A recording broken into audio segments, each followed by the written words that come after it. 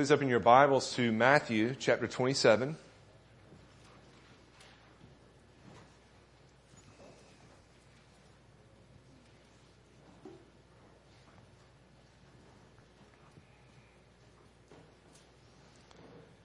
We're continuing our survey of the book of Matthew, and we're in chapter 27, and today we're looking at verses 45 through 54.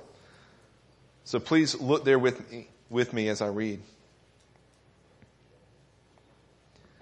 Now from the 6th hour there was darkness over all the land until the 9th hour.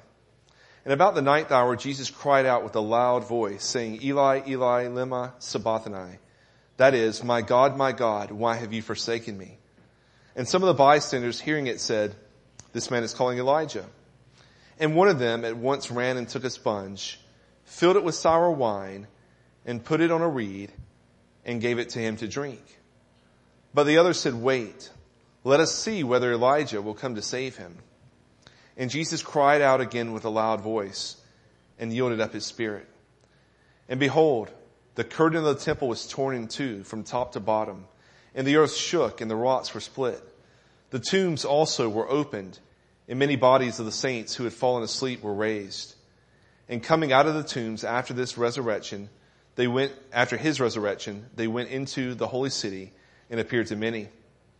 When the centurion and those who were with him, keeping watch over Jesus, saw the earthquake and what took place, they were filled with awe and said, truly, this was the Son of God.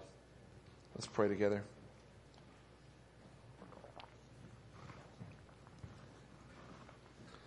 Oh Lord, we again ask for your Spirit's help in the preaching of the word today.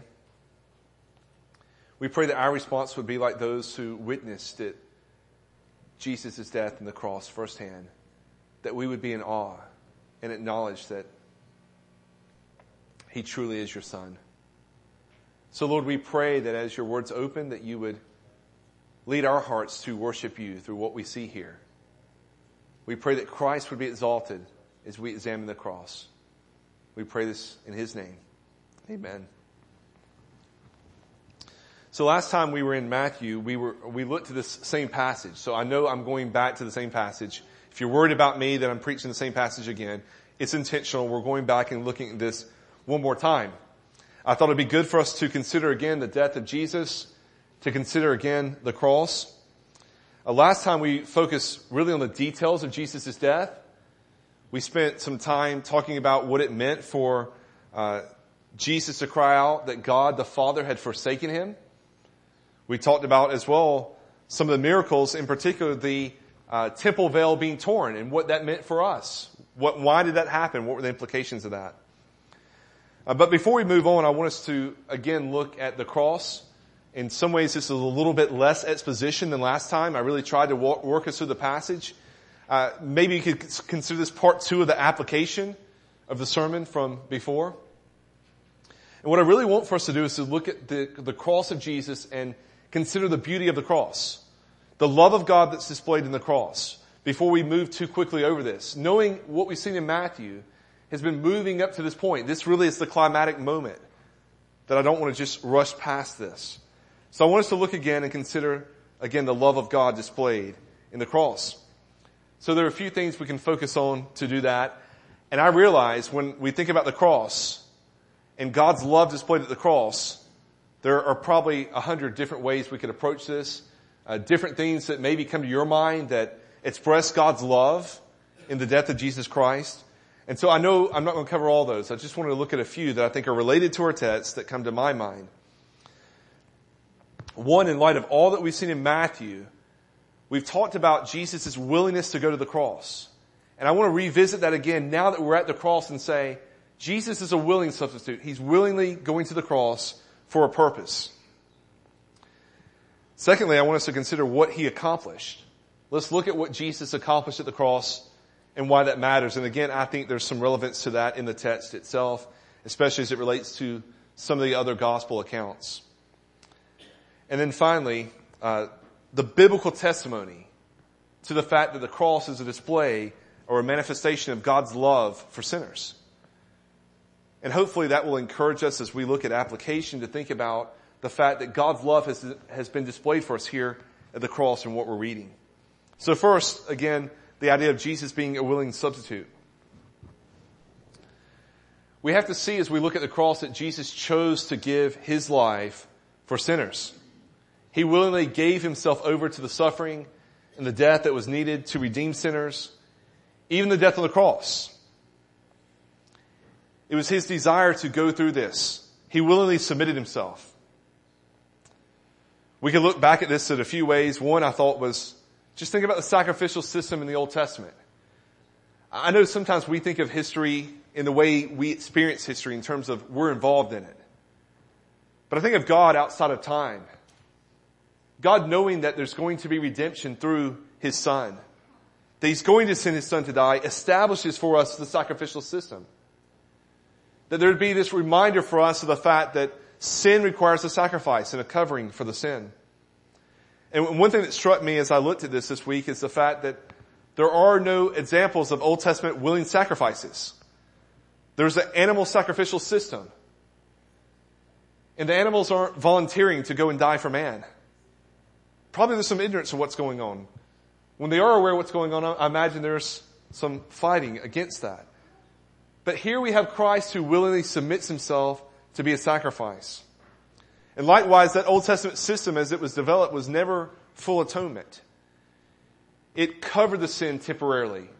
It, as it were, allowed God to overlook the sin until an appropriate sacrifice came. And so all along, the sacrificial system is pointing us to a greater sacrifice to come. It also exposed the need that if this is only temporarily covering my sin, when can sin be atoned for? When can the price be paid finally and fully? But as I said, it established a principle for us. The truth that the death or blood of another is necessary if there's going to be any kind of atonement, any kind of forgiveness of sin. There has to be a blood sacrifice. There has to be a blood covering. And so we read in Hebrews 9:22, under the law, almost everything is purified with blood. And without the shedding of blood, there is no forgiveness of sins. So going way back in the Old Testament, we see there's a need for the forgiveness of sins. And how do we get forgiveness of sins?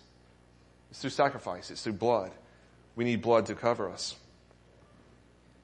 And as we move closer to the cross itself, what we saw already and we see in the other Gospels is that Jesus directed his movements to Jerusalem, to the cross.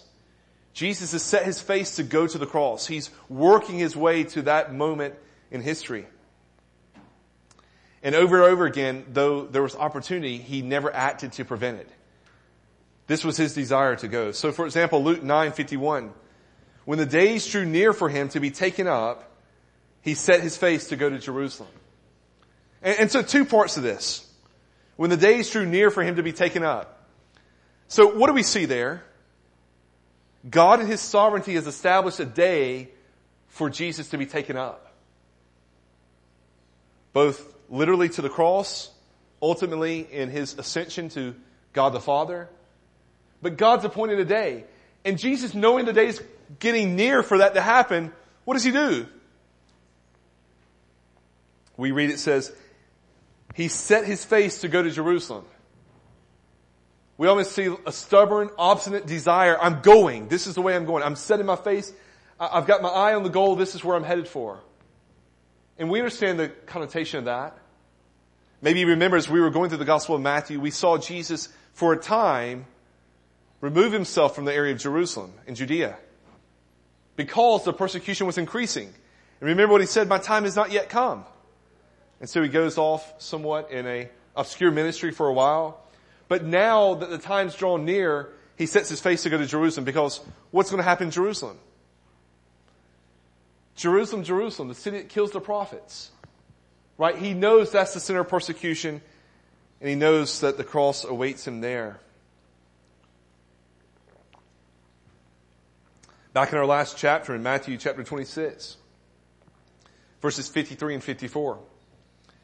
Jesus said, do you think that I cannot appeal to my Father and he will at once send me more than 12 legions of angels? But how then should the scriptures be fulfilled that it must be so? So here's Peter drawing a sword, willing to fight to keep Jesus from the cross. As we saw in that message, Jesus almost rebukes, what I need your sword for, Peter? I could have all the angels I need to fight this battle if that's what I chose to do. But how then could the scripture be fulfilled that it must be so? What must be so? Jesus must die. And again, it's what he set out to do. John 10:18. Jesus said, no one takes it, speaking of his life, from me, but I lay it down of my own accord. I have authority to lay it down, and I have authority to take it up again. This charge I have received from my Father. And again, Isaiah 53:7. He was oppressed and he was afflicted, yet he opened not his mouth. Like a lamb that is led to the slaughter, and like a sheep that before its shearers is silent, so he opened not his mouth. And so Jesus set his face to Jerusalem, to the cross, and though there was opportunity, he never acted to prevent it. This was the desire. How else could it be fulfilled? In John 10:18, we saw him say at the end, this charge I've received from my Father. And so I thought it good for us to understand as well that this is the unified will of the Trinity. I want to be careful. It's weird even to speak of a unified will of the Trinity because in no way can we imply that the will of the Father or the will of the Son or the will of the Spirit could ever be separated from the will of the other. We have one Trinity. They're not as persons of the Trinity acting in different wills. They are one in the Trinity. And so this is a unified desire, purpose of God all along, that Christ would go to the cross and die. And so Jesus, as again, I said in John 10:18, said, this charge I received from my Father. This is what God the Father desired. And then speaking of the Father, in Galatians 4:4-5, it says, when the fullness of time had come, God sent forth his Son, born of woman, born under the law, to redeem those who were under the law, so that we might receive adoption as sons. And so it's God who sent his Son into the world. And let's not forget there was a purpose in his birth and his coming. Jesus came to earth for this reason, that he might die on the cross. And I've mentioned already about the will, but we see over and over again that Jesus always did the will of the Father. Psalm 48, I think, speaking beforehand or prefiguring Christ. I delight to do your will, O my God. Your law is within my heart. In John 5:19, Jesus said, truly, truly, I say to you, the Son can do nothing of his own accord, but only what he sees the Father doing. For whatever the Father does, the Son does likewise. For the Father loves the Son and shows him all that he himself is doing. And again, John 6:38-40. For I've come down from heaven not to do my own will, but the will of him who sent me. And this is the will of him who sent me, that I should lose nothing of all that he has given me, but raise it up on the last day. For this is the will of my Father, that everyone who looks on the Son and believes in him should have eternal life, and I will raise him up on the last day. So there in John 6:40 makes it clear what it is he raises up. He's going to raise up those who will look to Jesus and put their faith in him. And that helps us understand verse 39. This is the will of him who sent me, that I should lose nothing of all that he has given me. What has God the Father given to God the Son? A people of his own, who he's chosen out of the world to be saved and to be redeemed. And so the will of the Son is not to lose that which the Father's given him, but to raise them up on the last day. And how's he going to do that? Well, there's only one way. It's through the cross. He has to give his life that he can redeem them, that they may be raised up to be with God the Father one day in heaven. I didn't go into God the Spirit. I think God's Word intentionally doesn't focus so much on the Spirit.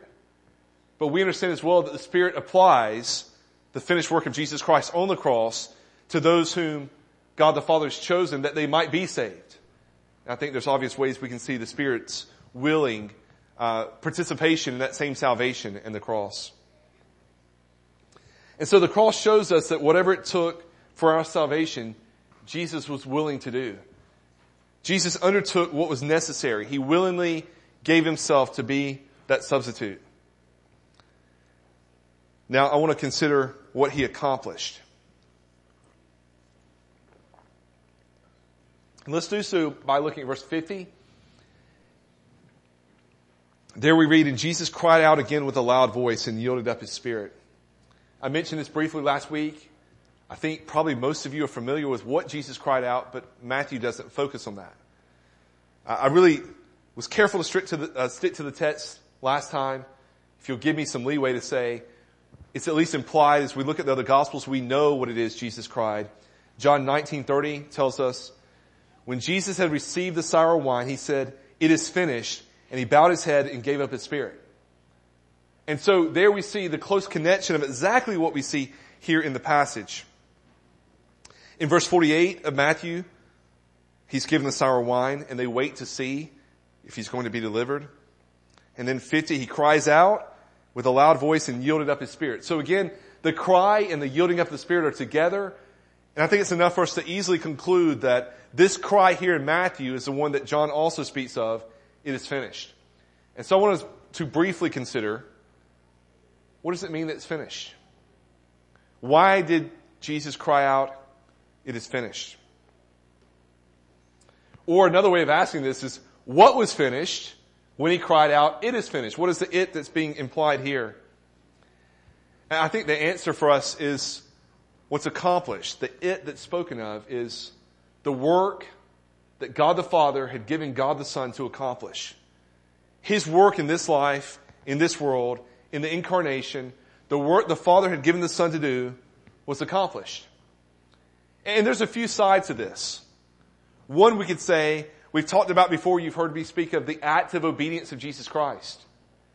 Perfect righteousness has been accomplished for God's people. He perfectly obeyed the will of the Father, not just in his actions, not just in not doing what he's not supposed to do, like obeying the Ten Commandments, but positively doing everything God the Father desired for him to do, and not sinning even in thought as well as in deed. I mean, oftentimes we get really caught up in we want to obey God in ways that other people see, so that outwardly we look to be obeying God. God did it when others didn't see. God did it in the mind, not just in the outward behavior. He was perfectly righteous. And we understand as well that that perfect righteousness is then attributed to or given to the sinner who puts their faith in Jesus Christ, so that God the Father would look on them and see them as righteous. So we're righteous not because of what we do, but because of it is finished. Jesus has accomplished perfect righteousness. But I think we understand that as well, not just the perfect righteousness he accomplished, but the full atonement he made on the cross. Especially as we couple this with what we saw last time, with the fact that Jesus would cry out, my God, why have you forsaken me?" We talked about, for there to be that forsaking indicates to us that the Son has become sin. That he has taken upon himself the sins of his people. Not that he's committed sin, but that all who would trust in him, their sins have been placed on Jesus Christ, and so that there's a separation that has never existed before between God the Father and God the Son. And so that now when he comes to the cross and he dies on the cross, atonement has been made. All that we spoke of and we longed for in the sacrificial system, but that it never supplied, now has been supplied. I think even you heard me pray earlier, but even what we see from the proto-evangelion, the first giving of the gospel in Genesis 3:15, God the Father promises that the serpent would be crushed, his head would be crushed by the seed of the woman. That crushing's happened. He's accomplished the purpose for which God the Father has sent him, both positively in terms of righteousness, negatively in terms of taking upon himself our sin and paying the price for it. And so I prayed earlier about the faithfulness of God. God is holy. He cannot overlook sin. God is just. Sin must be punished. But we understand that sin is punished either in the sinner himself or in the substitution, in Christ as our sacrificial lamb. And so he cries out, "It is finished." Because he's paid that atonement. He's accomplished that. And so along with that, we could say not just atonement, the concept of redemption, the concepts of propitiation are all three of these are concepts that I see Jesus accomplishing here on the cross. So let me just pull a few other scripture passages that point to this. Ephesians 1:7. In Him, that's in Jesus, we have redemption through His blood, the forgiveness of our trespasses according to the riches of His grace. So redemption through His blood. By the blood of Christ, we've been redeemed. I know we've spoken of this before, but what does it mean to be redeemed? I think redemption points to the fact, we use the term redemption maybe in terms of things like someone being kidnapped today, that you might redeem them from that. Or maybe a situation in which they're in that could be abusive or a bad situation. They're redeemed out of that situation. And so we understand as well that we are born dead in sin, that we are in bondage to Satan. And so Christ has redeemed us from that. And how's that done? It's through His blood. And so it's accomplished again at the cross. And I could get ahead of myself a little bit with the display of love and say, notice that Ephesians 1:7 says, according to the riches of His grace. I really want to end by focusing on that some. Hebrews 2:17. Therefore he had to be made like His brothers in every respect, so that He might become a merciful and faithful high priest in the service of God, to make propitiation for the sins of the people. So here we see Christ as that great high priest. And the high priest would go and he'd make atonement for the people. He'd make propitiation for them. There would be a sacrifice that would be offered. But here we see Christ both as the high priest and as the Passover or the Paschal lamb. So He offers Himself that we might have forgiveness of sins. One more, Romans 3:24-26. It says there that we are justified by His grace as a gift through the redemption that is in Christ Jesus, whom God put forward as a propitiation by His blood, to be received by faith. This was to show God's righteousness, because in His divine forbearance He passed over former sins. It was to show His righteousness at the present time, so that He might be just and the justifier of the one who has faith in Jesus. And I know this is a little bit complicated, but what's being communicated to us here is this. God the Father looked unjust, because even though He said the wages of sin is death and there's physical death, there are some whose sins were overlooked. And how can God be just and not punish sin? Let's take, for example, a man like Abraham, who we know had faith in the coming Messiah, but the Messiah had not come yet. And yet Abraham doesn't face the full consequences of his sin. He's not condemned for his sin. How could God be just if He overlooked sin? Well, Christ came to make clear that God doesn't overlook sin. Again, God punished sin either in His Son or on the sinner. And so He shows Himself to be righteous at the present time through the sacrifice of Jesus Christ, who again we see God the Father put forward to be a propitiation by Christ's blood. And so we understand from all this that the condemnation that we deserved was put on Jesus Christ. He took upon Himself our condemnation. And as He paid the price for that, that then meant that for the sinner who puts their faith and trust in Jesus Christ, there is no condemnation. And that is exactly what we see in Romans 8:1. There is therefore now no condemnation for those who are in Christ Jesus. And so when Jesus Christ, it is finished, I think He's pointing us to that. The price that we deserve, the condemnation that was on us, He took upon Himself. And it's finished now for us. There is therefore now no condemnation for those who are in Christ Jesus. I think as well we can understand that it is finished means that the enmity between God and man has been done away with, so that the Christian can have peace with God and he can have all the spiritual blessings that are his in Christ Jesus. So we see in Romans 5:1-2, therefore, since we have been justified by faith, we have peace with God through our Lord Jesus Christ. Through Him, we have also obtained access by faith into this grace in which we stand, and we rejoice in hope of the glory of God.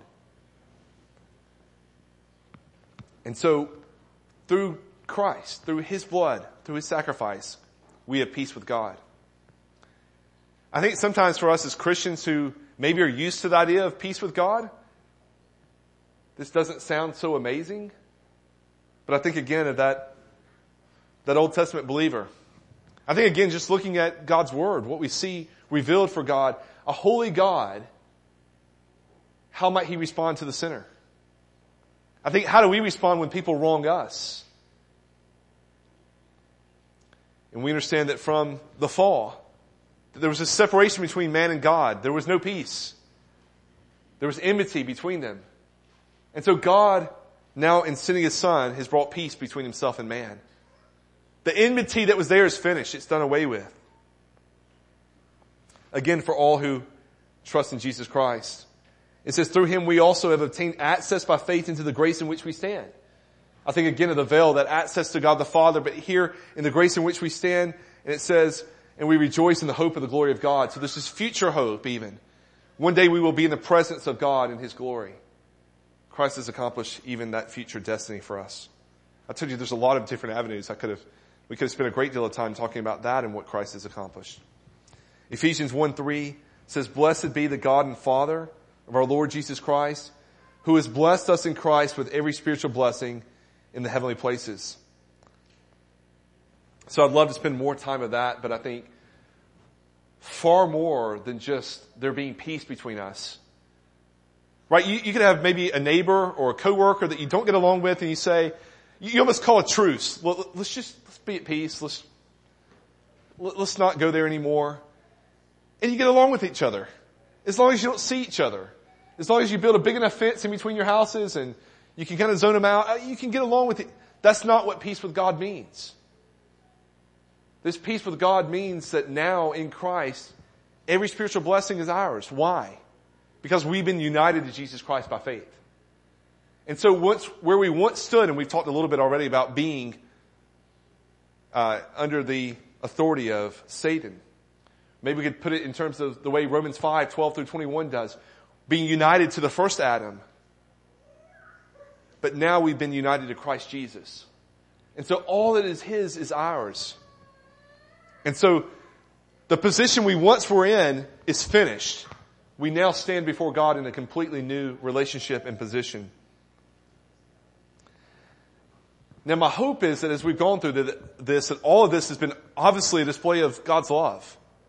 But I want to just bring that point home, again pulling from Scripture elsewhere to say, what does God's Word tell us about the cross as a display of God's love? Well, first we have 1 John 4:10.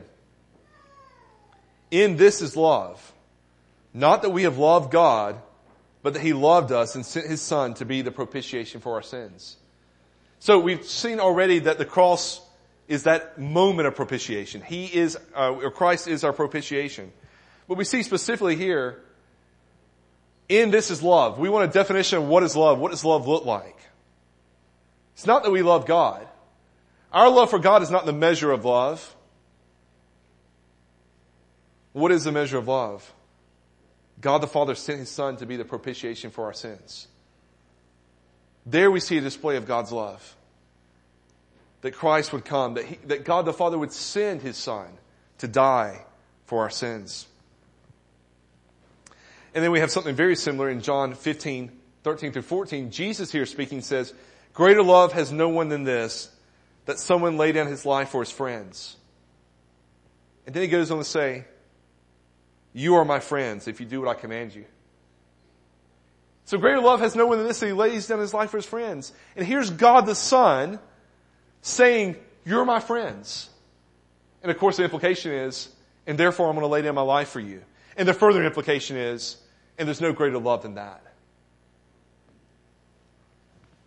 Romans 5:6 through 8 says, for while we were still weak, at the right time Christ died for the ungodly. For one will scarcely die for a righteous person, though perhaps for a good person one would dare even to die. But God shows His love for us in that while we were still sinners, Christ died for us. First, notice the display of God's love. God shows His love for us. Here to us is God's manifestation of His love. His love is manifested for us in what? In the death of Jesus Christ. And we're going to see this again, but let me point out to you that the way Romans 5 emphasizes this is to say, not that we were deserving. Far from it. We were undeserving of this.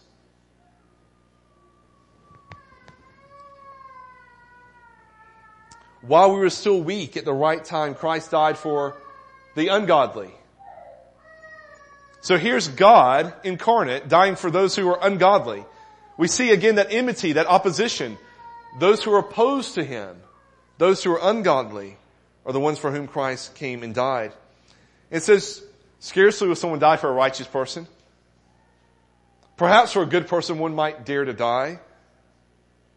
But God shows His love for us, and that while we were still sinners, Christ died for us. This opposition of God and His holiness, and the enmity He has for the sinner, and yet the love displayed for the sinner in His sending His Son to die for them.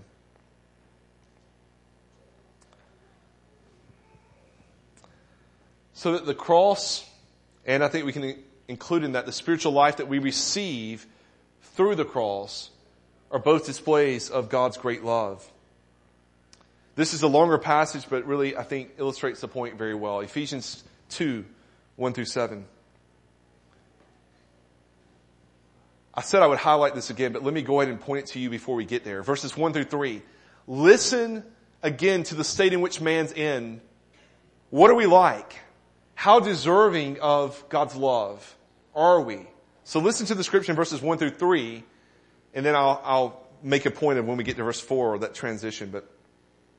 And you were dead in the trespasses and sins in which you once walked, following the course of this world, following the prince of the power of the air, the spirit that is now at work in the sons of disobedience, among whom we all once lived in the passions of our flesh, carrying out the desires of the body and the mind, and were by nature children of wrath, like the rest of mankind.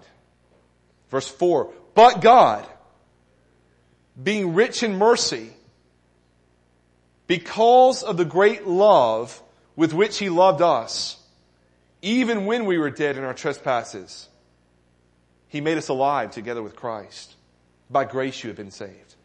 And He raised us up with Him and seated us with Him in the heavenly places in Christ Jesus, so that in the coming ages He might show the immeasurable riches of His grace and kindness toward us in Christ Jesus.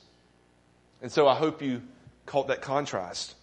Our state of being dead in our trespasses and sin, following the patterns of this world. We were worldly. And it says, following the prince of the power of the air, the spirit that is now at work in the sons of disobedience, following Satan. I know we don't like to think about this, but we are either in bondage to Satan or to God. And so here is where all mankind is, he says, among whom we all once lived in the passions of our flesh, carrying out the desires of the body and the mind, were by nature children of wrath, like the rest of mankind. And so without exception, all people apart from God are children of wrath. And then that contrast, but God, being rich in mercy, because of the great love with which He loved us, even when we were dead in our trespasses and sins, He made us alive together with Christ. And so, I think Ephesians does such a great job of contrasting how undeserving we are. And why? Why have we received this great love? It's because of God. It's because of His mercy, because of His love. Not because of anything in us. And I was also struck in Ephesians 2 by the reality that He's not done. So maybe a great transition, even as we think about the cross, to think how great that is, and yet God's not done. What do I mean by that? Well, we're given the reason for the cross. By grace you've been saved and raised up with Him and seated with Him in the heavenly places in Christ Jesus. So Paul here has this understanding that even though we have not yet died and been in the presence of the Lord spiritually, Christ has not yet returned, our bodies have not been raised up and glorified, and yet our spiritual position is that we are seated in the heavenlies with God right now. So spiritually, that reality is true for us already. So He's done this. He's died for our sins. He's redeemed us. He's raised us up. And verse 7 says, so that in the coming ages, in eternity, in the new earth and new heavens, He might show the immeasurable riches of His grace and kindness toward us in Christ Jesus. So God has displayed His love by redeeming us from our sins through the blood of Jesus Christ, through the cross, so that He might have eternity to display His love upon sinners. Isn't that beautiful?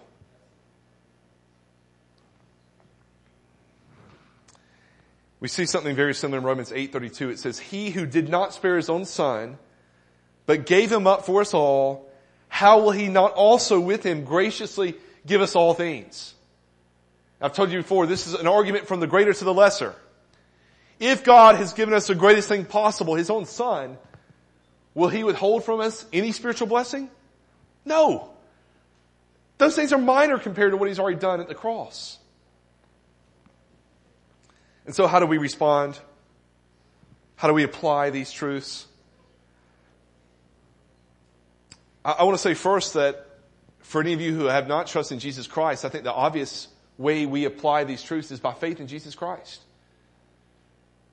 There is salvation, redemption, forgiveness of sins, even the eternal aspect of the spiritual blessings, the immeasurable riches of His grace and kindness toward us throughout all eternity that are offered for us in the cross if we would put our faith in Jesus Christ.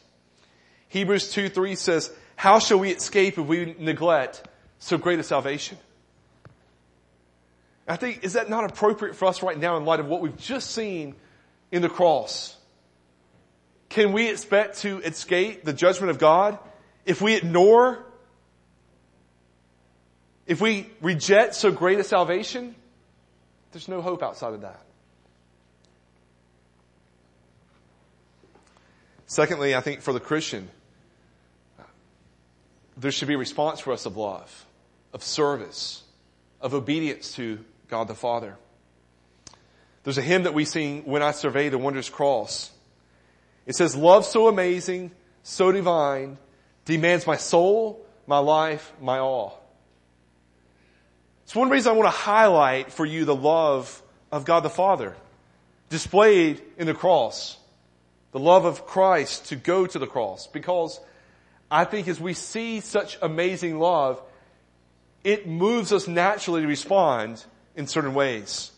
To correspond with love. Even in a willingness to serve. Last week, I wish I would have thought of this quote last week, but last week we looked at the veil being torn. And I saw again this quote from Thomas Watson that says, Jesus Christ went more willingly to the cross than we do to the throne of grace. We talked about the veil opened for us, that throne of grace. And there was more willingness in Christ to go to the cross than it is for us sometimes even to pray. And I can extend that to all kinds of areas of service. Pastor Tripp exhorted us earlier for Wednesday night corporate prayer. I think, could we not ask the same question? Did Christ go more willingly to the cross than we are willing to go and pray with God's people to approach that throne of grace? And again, though I'm not going to spend the time, we could extend this to so many other ways. I've said already that we're either, I could say bondservants, slaves to Satan or to God. But I enjoy looking at the way that Paul views that bondservice to Christ Jesus.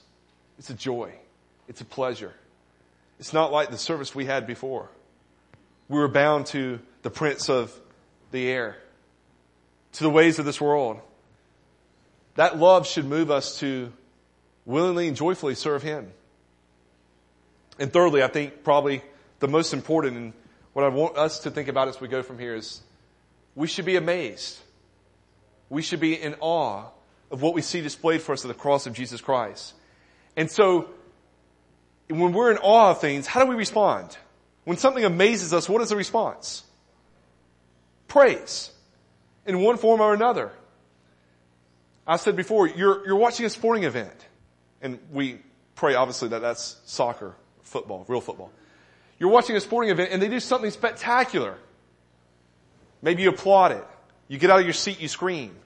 There's praise that naturally overflows when we see greatness. You step before the Grand Canyon for the first time. And you're in awe of it. And you go back and you take pictures. You tell everybody how beautiful. I mean, you want to talk about these things. What we see at the cross is the love of God displayed in saving sinners. We ought to be in awe of that. And so our response ought to be one of worship. And so I encourage you, as we sing our last hymn, contemplate, work over in your mind what we've seen in God's Word today. May that motivate us not just to go through the motions of singing, but to worship God. And then what do? We go from here and forget it, right? Right? Don't we just go home and we go about our work each week and then we'll go back Sunday and we'll do it all again and we'll feel like worshiping God for a few minutes and then we go about it? No. In fact, I think we could argue God saved us from the patterns of this world. This ought to change our whole life and how we go about worshiping our God for so great a salvation that we have received. Let's pray together.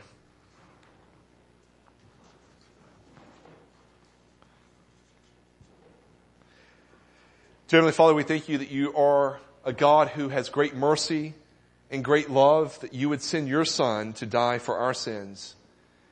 And we pray that there would be in this room no one who would reject such a great salvation, would neglect so great a salvation. We pray that for everyone in this room that they would put their faith and trust in Christ. And that they would know this great salvation, that they would know the love of God displayed there. Lord, we pray that there'd be none who would stand before the judgment seat of God one day on their own merit and expect to be led in to heaven and into your eternal presence. That we would stand in the finished work of Jesus Christ. Lord, we thank you that Christ willingly went to the cross. That he laid down his life that we might have life instead of death. And we pray that we would trust in him and know that life. And Lord, we ask that you'd be with us and help us because we know that we are weak in our flesh. And so we pray that you would help us to be in awe of the cross. And as we go from here, today, this week, Lord, even for years, that our hearts would overflow in your praise and your worship. Lord, even earlier we prayed that we would be willing to share the gospel with our coworkers and our friends and our family, that we'd have a burden for the lost. And Lord, if we understand the cross rightly, how could we not? As our heart overflows in what you've done for us, the love that we've known, would we not want others to know that same love? And so we pray that worship would overflow in our hearts at work this week, around our family, and that it would overflow in speaking the words that they too might know that love and forgiveness. We ask all this in the name of our great Savior, Jesus Christ. Amen.